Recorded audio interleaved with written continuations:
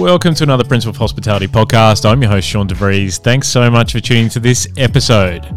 Now, as you might think, this is actually releasing on a Monday. It's a special bonus episode and continues on our relationship with Worksmith and their community talks. Now, this is the first of a 3-part series with the Melbourne MCF Symposium, which happened a couple of months ago. Now, for our first episode, we're going to have Jane Ryan here, the head of marketing for Worksmith, to talk us through this first iteration of this podcast. Hey, Jane, how are you? I'm good, thanks. How are you doing? I am fantastic. Great to have you on. Now, for this particular podcast, we've got Rob Libecans, I always get that wrong, from Caretakers, Cottage. What can people listen to for this particular podcast? So this was a really amazing talk by Rob, I have to say. It's very humorous to start with, so get prepared to have a giggle. But he's really going to chat through the first year of owning a venue and what that is like in reality. And Rob's got some pretty interesting opinions on things like about press, about dealing with staff, and definitely about keeping stuff to yourself. So I think you'll really enjoy this chat. Yeah, especially there was a lot of laughs in the room when this one happened as well, and Rob is definitely so raw. I think everyone's going to love this particular podcast, so let's kick it off. Hello everyone, I'm Jane. I'm going to be emceeing the event today. I would like to start off by acknowledging the traditional owners of the land of which we've gathered today, the Wurundjeri people, and I'd like to pay my respects to their elders past, present and emerging. Now, who are we? So last year I actually hosted this event. I didn't work for Worksmith though, so it turned out to be the beginning of a very long recruitment process, as I'm about 2 months in now. So if you do get asked to do anything by Worksmith, just beware, you are looking down the barrel of a career with us. But we are a small Melbourne hospitality company, and you might have noticed, or maybe you're oblivious, but we have transitioned into a cocktail company. So we basically do batch drinks for venues across Australia. And we do that with the mindset that the rising tide floats all ships. And that means that hospitality venues can do more cocktails, more people can get into cocktails, more people can understand mixed drinks, and more people can get comfortable with a cocktail price point. So that's what we're doing with the hospitality industry, and the whole aim of it is to grow into a bigger, better industry. And that means we get to do events like this, which is what we all want to do, because at the core of it, we're a mission-based company, and all of us who work for this company are hospitality through and through. This is our career. We don't have any other option. We're here. And we really hope that we can share some of that passion, and the speakers today will share some of that passion, and we'll all learn, and I'm sure there'll be a few laughs along the way as well. So without further ado, I'd like to bring on our first speaker, Rob. He is one of the co-owners of Caretakers Cottage, and I don't think you've done Caretakers properly unless you've had to send Rob an apology message the next day. I certainly have been guilty of that, and we're definitely going to try and have a drink there later as well. So he's going to come on, he's going to talk to us about what a year of ownership of a bar looks like. As Jane mentioned, my name is Rob Libecans. I come from Caretakers Cottage. I'm one of 3 owners. Myself, Ryan, who isn't here, he's not dead, he's just at the venue, and Matthew Sterling just on the end of the row there. It's probably best off that we kind of just explain what our venue is for the people that haven't been there. We are a 107-year-old cottage behind a church in the CBD. The kind of cottage has gone through like many lives. So originally it's where the caretakers of the grounds would have lived for maintenance on the church and that kind of stuff. That happened, so like families lived there for maybe about 80 years. After that, they had the use of like humanitarian aid for refugee families living in the venue until they found permanent homes. And after that, they had squatters, drug dealers, and the kind of house fell into disrepair. So just wasn't fit for use for many years. Probably took about 10 years to kind of restructure, rebrace the house, redo the roof, floors, everything. And that's kind of where we kind of come in. So we'd been looking for a venue for maybe, about 3 or 4 years, Matt? I would say we probably comfortably edged over 200 venues that we went and viewed for our first bar. And with that, there's just so much heartbreak, 2-3 years of looking at venues that either weren't right or were right, got to the sticky end of it, about to sign, something happened. It's just like, years of heartbreak kind of lead you to this point. So when you do get over the line, it feels like you've earned it. And that's even before you've even put anything into place. So I would say that anyone that is looking to own a bar, really do stick with it, because not dreams do come true. This is a fucking nightmare. But it's my nightmare, not yours. So I think, that's kind of explains who we are.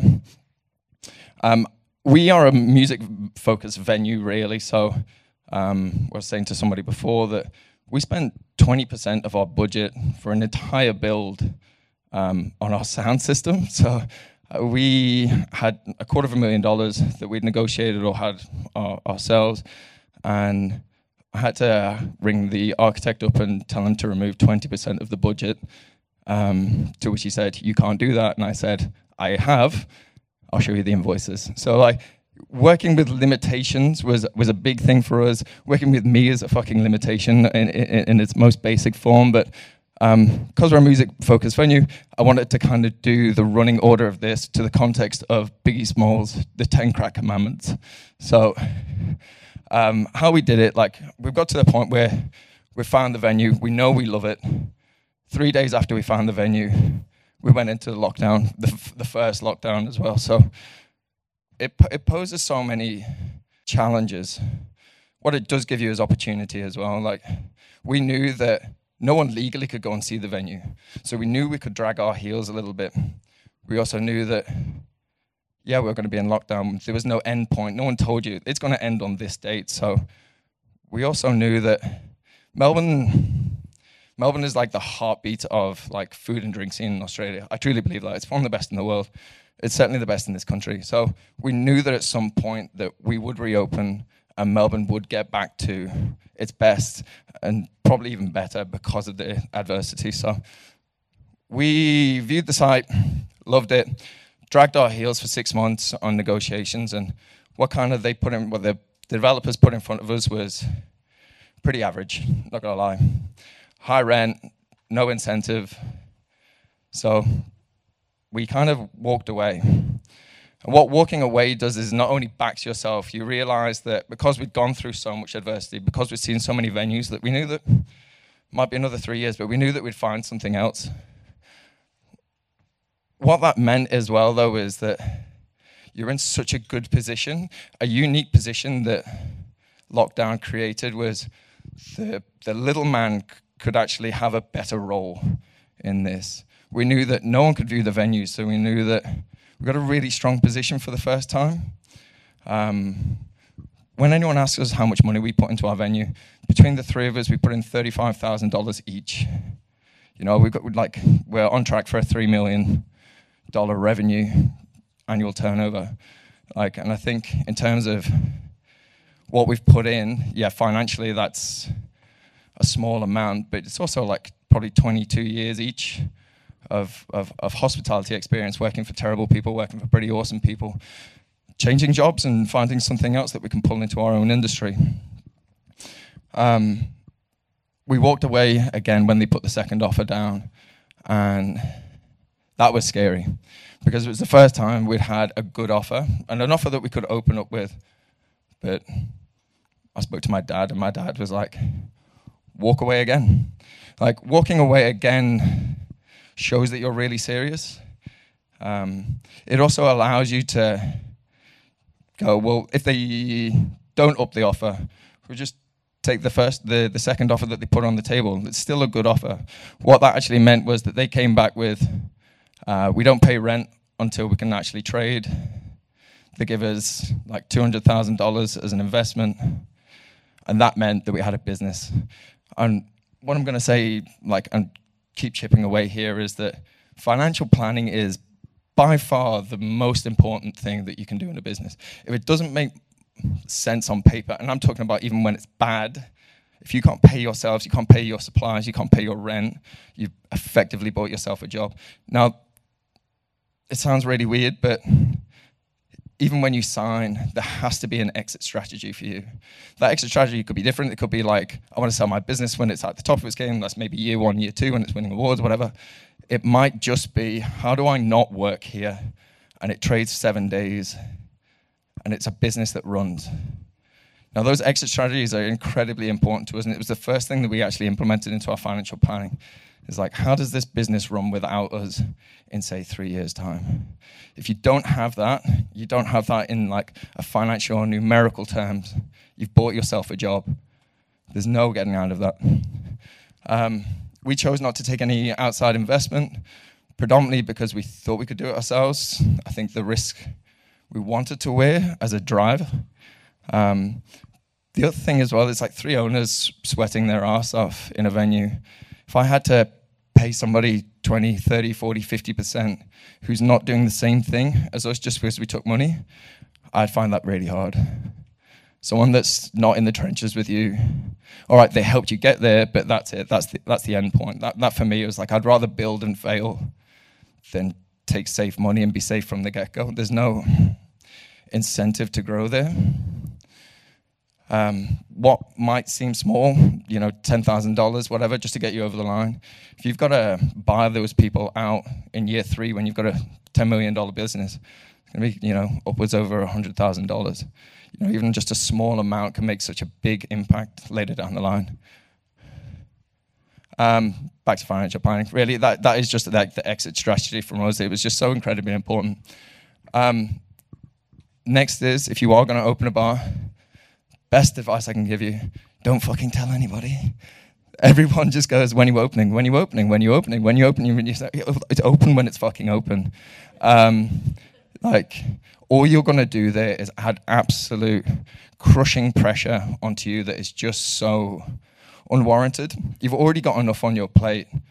People knowing and people expecting, and particularly press, it's none of their business. You can tell them when you're open. That is the best advice I can give to you, mainly because we have done it so many different ways, and silence is actually the best strategy.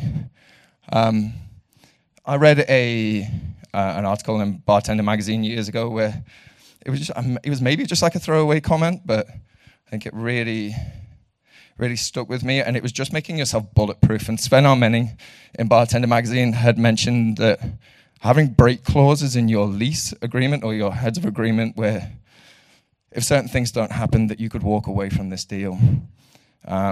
With lockdown, that posed one thing, because you can't have the numbers or even people in your venue. But we have a 107-year-old cottage that people have lived in. It's not fit for purpose. It's a heritage build. We had to have different safeguards in there. So if we couldn't get the actual liquor license that we needed in order to operate the concept of our pub, then we could walk away. And,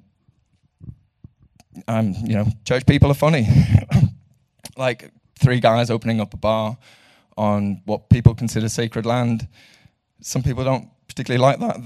That poses some credible challenges, but we managed to get our license. We managed to get a general bar license, which meant we could trade. We could actually operate in the full extent and intention that we set out to do.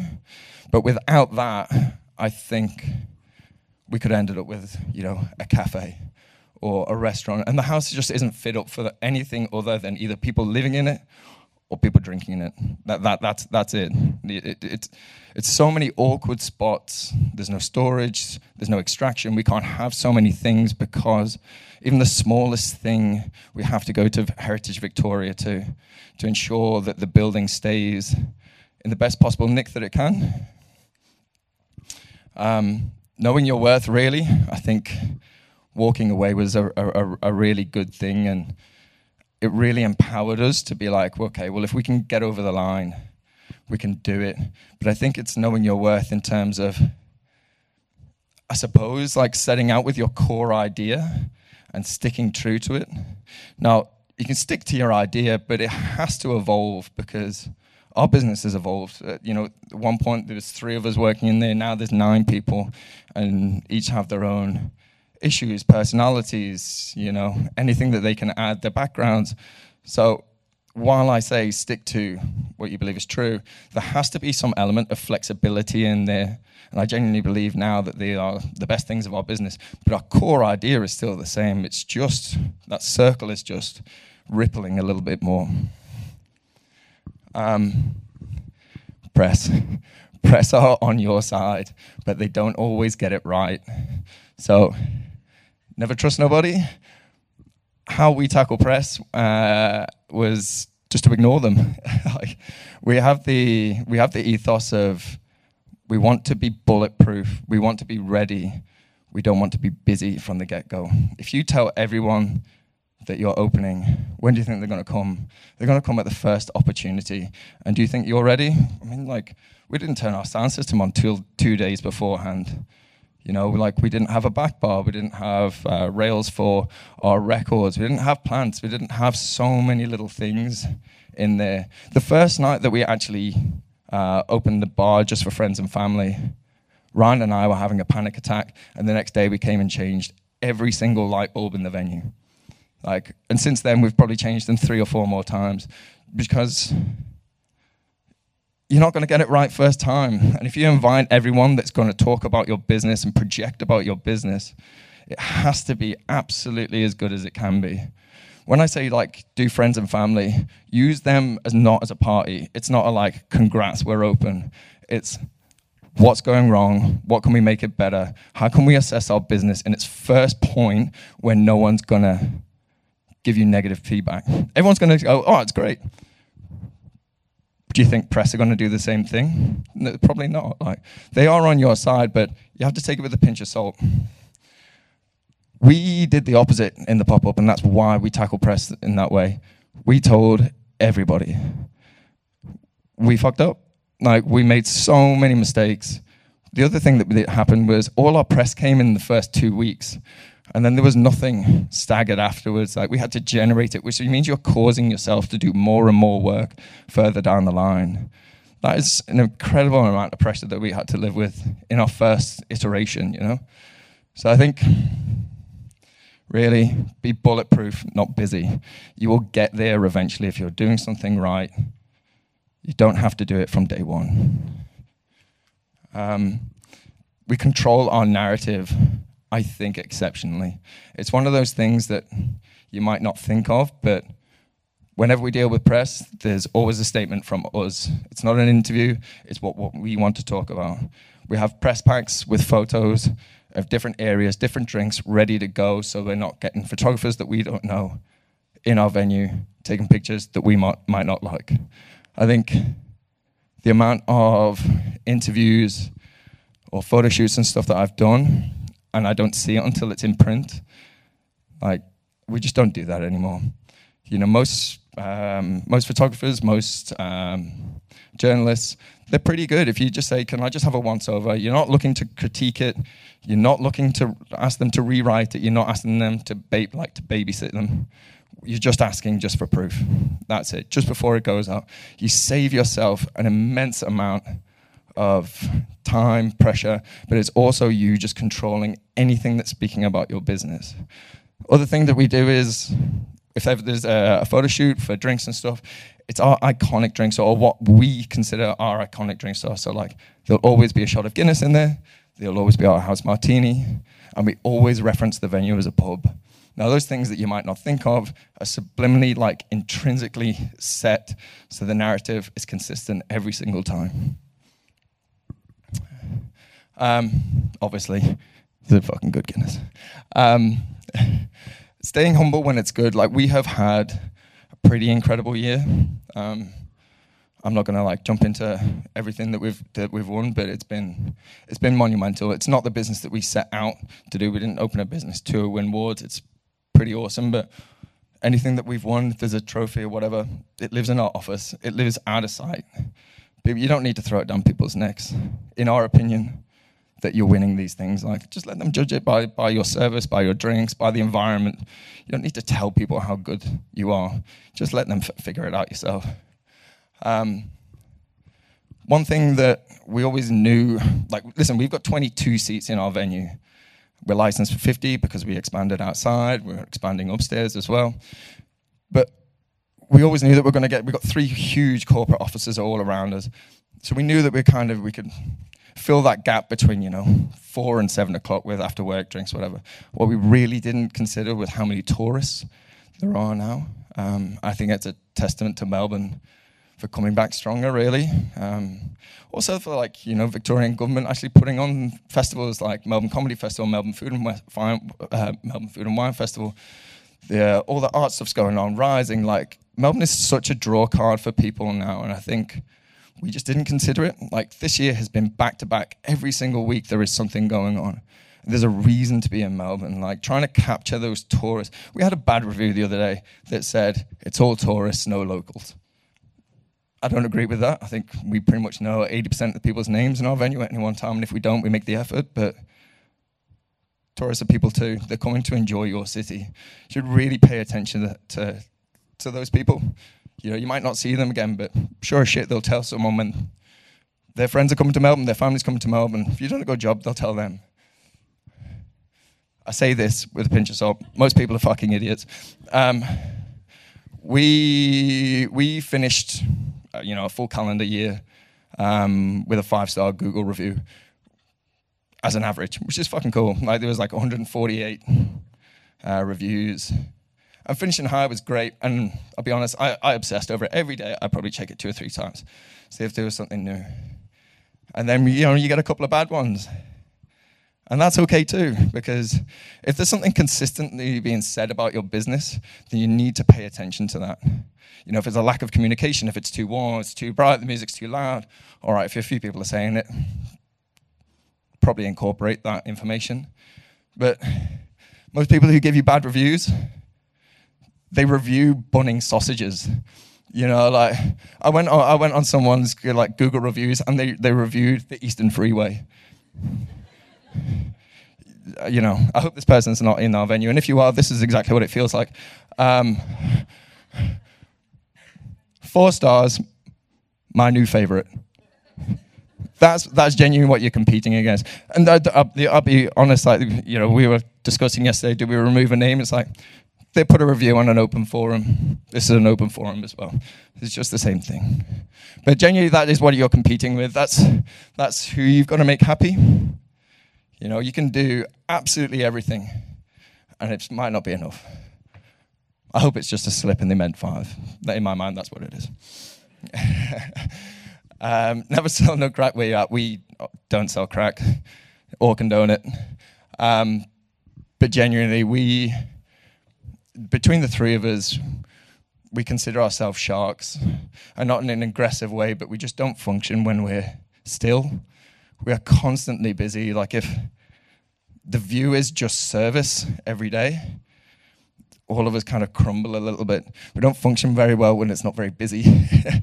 Thank God that that's very few and far between these days, but genuinely we are so proactive in finding work or revenue to either support us, support another venue, support another venture, just to work with other people. When we were opening up the pub, Matt actually went and helped out some country pubs in country Victoria, helped them like kind of up their game, you know, service, drinks, all that kind of stuff. And I think your revenue streams don't have to be basic. They don't have to be, oh, I'm consulting on this new restaurant that's opening up. It's like, there was so much value and so much that we learned going into these old pubs that we now implement into our own venue, because if we want it to be an authentic pub, there's things that we've never worked in them. So we need to incorporate these things to make it feel authentic. So in 2 years, 4 years time, that's what it is. Multiple revenue streams actually gives you, all right, you're working harder, you're working more, but it means that your business isn't relying on the turnover. Consultancy, like saying, having a really diverse opportunity to make some money is pretty important. We're pretty diverse in terms of our skill set. I'll get onto that a bit later, but you know, Ryan does video, photography, anything that's kind of based away from human beings, he's pretty sharp at, you know, and he also doesn't have any kids, doesn't like sleeping. So it means that, you know, if we're on short deadlines, which invariably we are, his phone is never off. I think having that ability sets us apart. Contracts with suppliers. We have a philosophy that I adopted from one of my old works, was you're opening up a bar, you might be a high-profile bartender, and all these big distribution brands want to give you cash, and that's great. But don't forget that it does lock you into a lot of things. It does hamstring you a touch. So our philosophy is take less, work with more. We didn't take a great deal from our distributors. It does allow us to be flexible. It means that we can change on a dime. We can work with as many people, whether that's doing a brand launch and we've got a 3-day turnaround. It means that we can do it because we don't have to consider where does that put us in terms of our contracts. And I think that for us, just having a bit of freedom, not feeling like somebody is a silent partner in our business because they contracted to it, I think was a really big point for us. Matt's OnlyFans as well gives us quite a lot of money as well. It's just like, that's at Meat Feet. Oh. Sorry, Matthew, I didn't think you were going to be here. That goddamn credit, I think I hate our accountant. I think he should carry a plant around with him to replace the oxygen that he steals from this planet. But he's good. You don't have to like these people. If they're good for your business, then as long as they're not in service, they're of service. I think they're pretty good.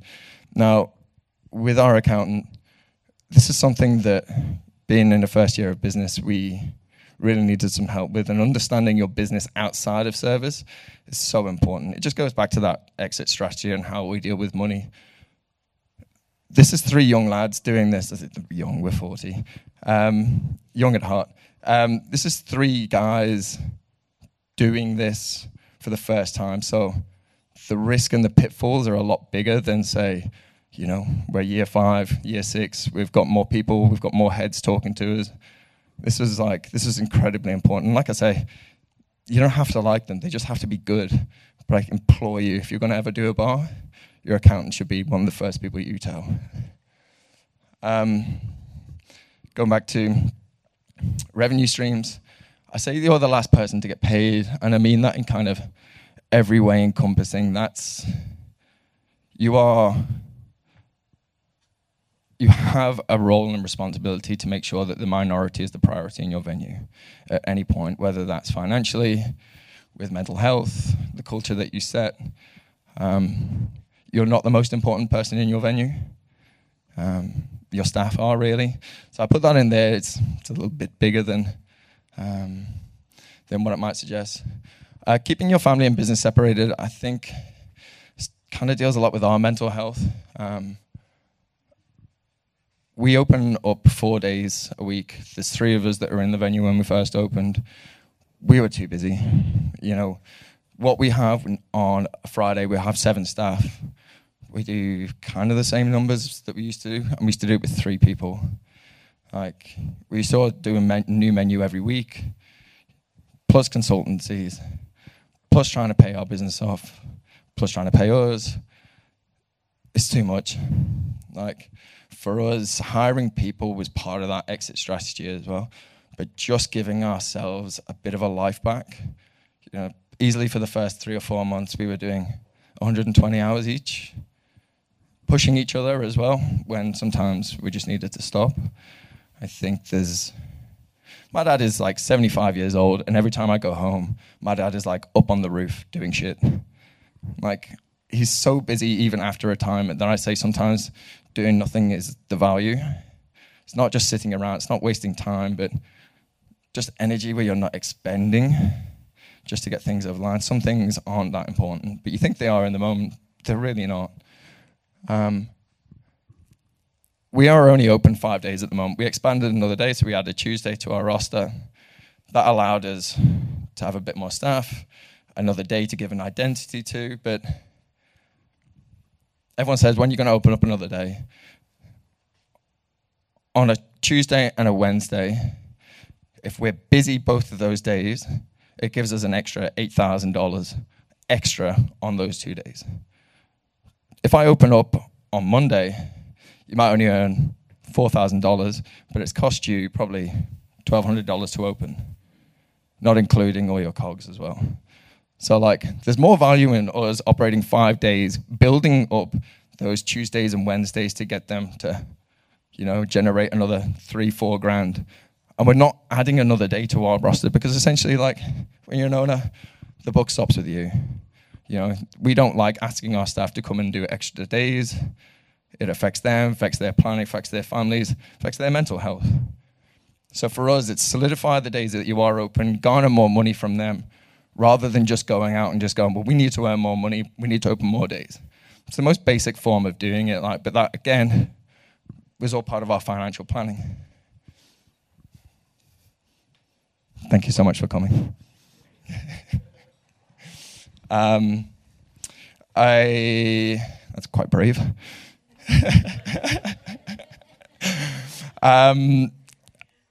Going back to we were working 120 hours. We're a shell of human beings.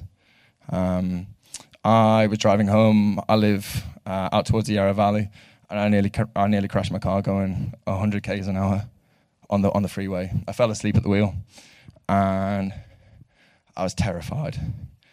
I was really shook up. I was emotional. I've got 2 kids. I've got a wife. This is a real wake-up call for me, ironically, and that was what's better, having a successful business and working all these hours, or, my wife remarrying and bringing up my kids. No. For me, this was huge. It was so big that I didn't want to lie to my wife about it. I had to tell the truth, and I had to be honest and say, something's got to give, something's got to change, because the way we are running ourselves, not even our business, and we're pushing each other, is going to have a dramatic effect. So I think that was a good enough reason. Next, I'm just going to jump out of that emotional state. And this is how we structure our menus. So originally, we ran our menu every week, where we have 3 classic cocktails, 3 contemporaries that we create ourselves, a house martini, which never changes, and a punch, which does rotate as well. So essentially, it's coming up with 7 new drinks in your own house style on a weekly basis, prepping, researching. And it's tough. It's tough when particularly Matt was looking after front of house, Ryan was looking after back of house, and I'm doing the drinks. It's so much pressure. It's another factor in where I got to with the car crash. It was just too much. This is how we structure it now that we have staff. So to get everyone included, no matter whether you work on the bar, the floor, you're a host, you're a glass washer, everyone has a say in it. So at the start of every month, before the month, we write someone's name, pair them up with somebody of varying ability, and kind of task them. It spreads the load. It also gives our staff just a little bit of a kind of involvement, but genuinely, if their drinks are on the menu, it gives them so much pride. It takes a massive amount of weight off my shoulders. Some of them are better than me, so the end product there is better for it. I think that not even just delegation, just letting go a little bit of your business, even something that you find, particularly me, I find that's my role, but it isn't. It was my role to set it up, it's my role to manage it, but like I said before, having people in your venue working with you, they're going to offer so much more, because their backgrounds, their tastes, their dislikes, the cultures that they're part of, subcultures, music, anything. I'm not part of them.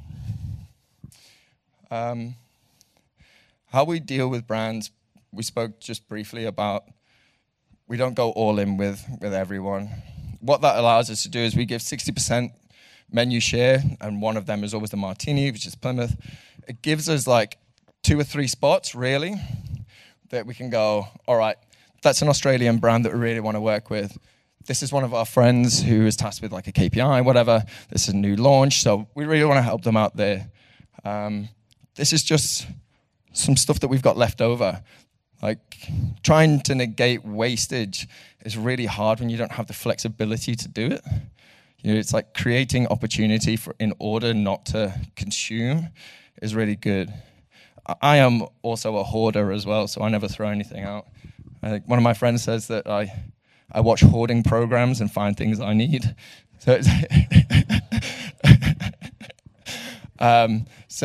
again, we started out so rigid, and it's just not that way anymore.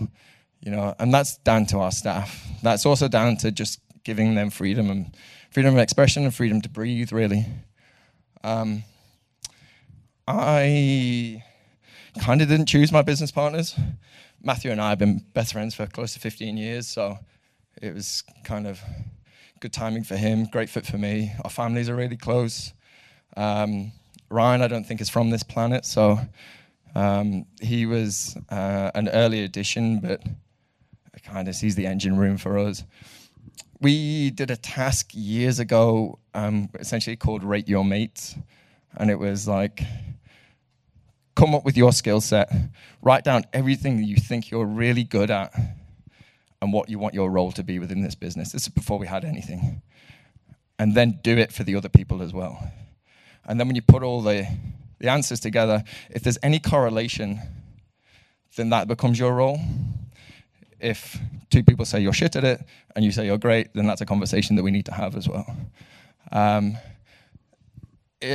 Our roles haven't changed really, Matt, have they? In 4 or 5 years of doing this. They've expanded, they're busier, but they've not changed. They're set as stone. I'm a bit weird. Like, I have a tic, I can't particularly eat around people. I have no control over what my face is doing 99% of the time. Matt says he can tell my expression from the back of my head.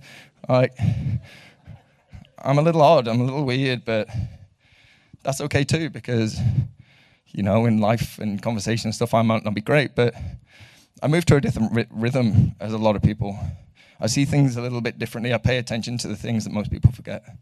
So it's not quite a superpower, because I'm still shit when there's a group of more than 4 people. But, there's value in it. And with that, we are so strong with our culture in our venue. We have already come across so many issues that require thought, time, consideration, and emotion. I don't know how people own a business on their own. I really don't, because there's value in somebody telling you no a lot of the time. Whether it's an idea or, a belief, whatever. I think when there's 3 of us, there's democracy. And sometimes you really want to get something over the line. It's just about picking your battles, really. When you've got 2 people saying no and you're the only one charging, we never bring it up after that. After that meeting and you don't get something over the line, you just go, maybe next time, something else. It's about picking your battles and keeping that partnership as strong as possible. Culture for us is not only how we treat our staff, we treat our environment, we treat our guests. It's also what we project out, what people see. 3 cis white males own a venue. Yes, sorry about that, Matthew. We project out the world that we kind of want to see, and that sounds really cheesy, but the amount of feedback that we get from, particularly the LGBTQ plus community is big. We have a progressive pride flag behind the bar. Those small symbols mean so much to a minority that has particularly had it historically and still now has it quite shit. Seeing a symbol of something that a community that they're a part of is powerful. When people ask me, at the bar, is this a gay bar? It's like, yeah. Because I know it's going to make them uncomfortable, and that's great. They're in the wrong, And, if they are part of that community, then by saying yes, you feel safe. Right? We also have a Liverpool Football Club banner in there as well, if anyone wants to talk about football. Show it's a safe space. Like I said, I'm not normal.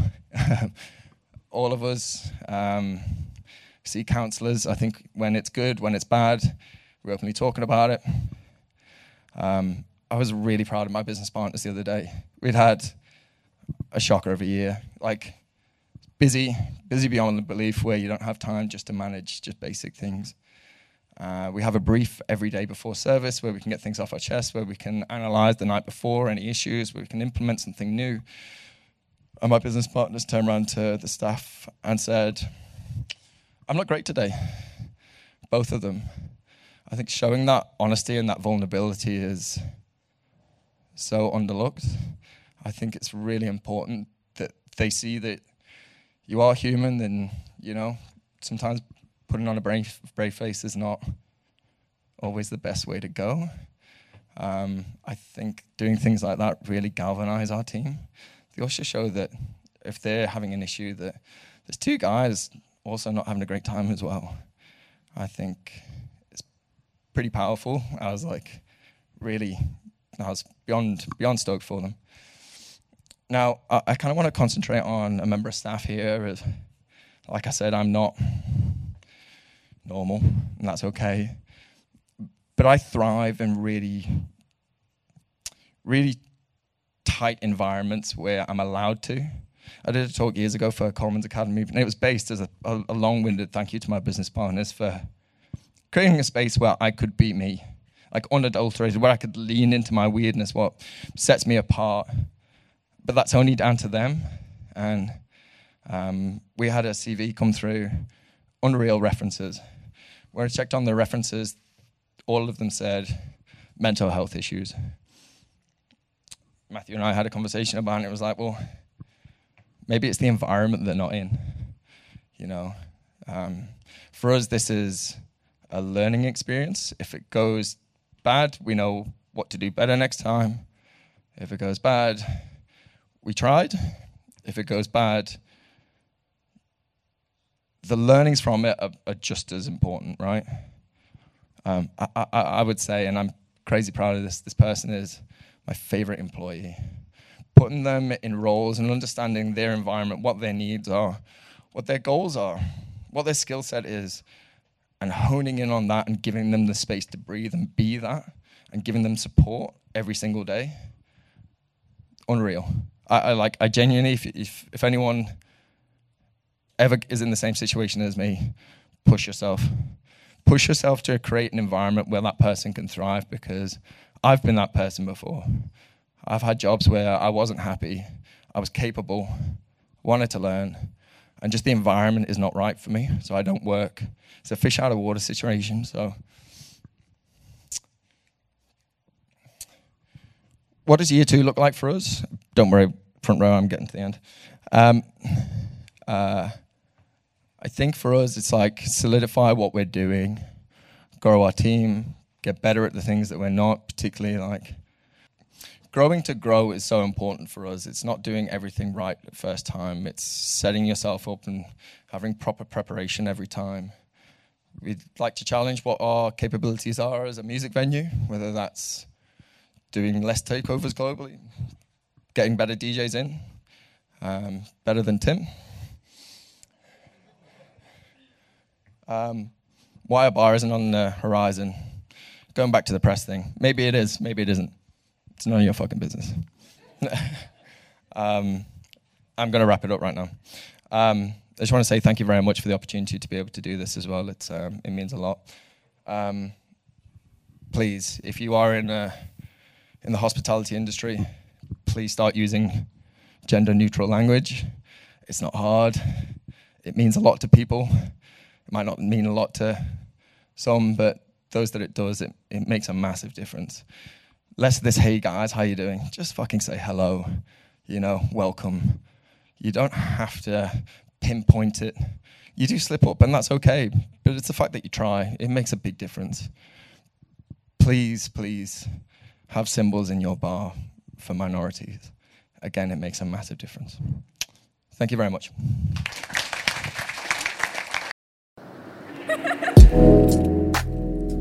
Thanks for tuning into this special episode of Principle of Hospitality. I hope you definitely enjoyed that one. And as we said at the start of the podcast, you can find more about Worksmith at worksmith.io. Now, always, we'd love you to share and comment and like and do all those things to make sure this podcast gets heard by more people in the hospitality industry. So we'd really appreciate you doing that as well. Until next time, stay well, everyone.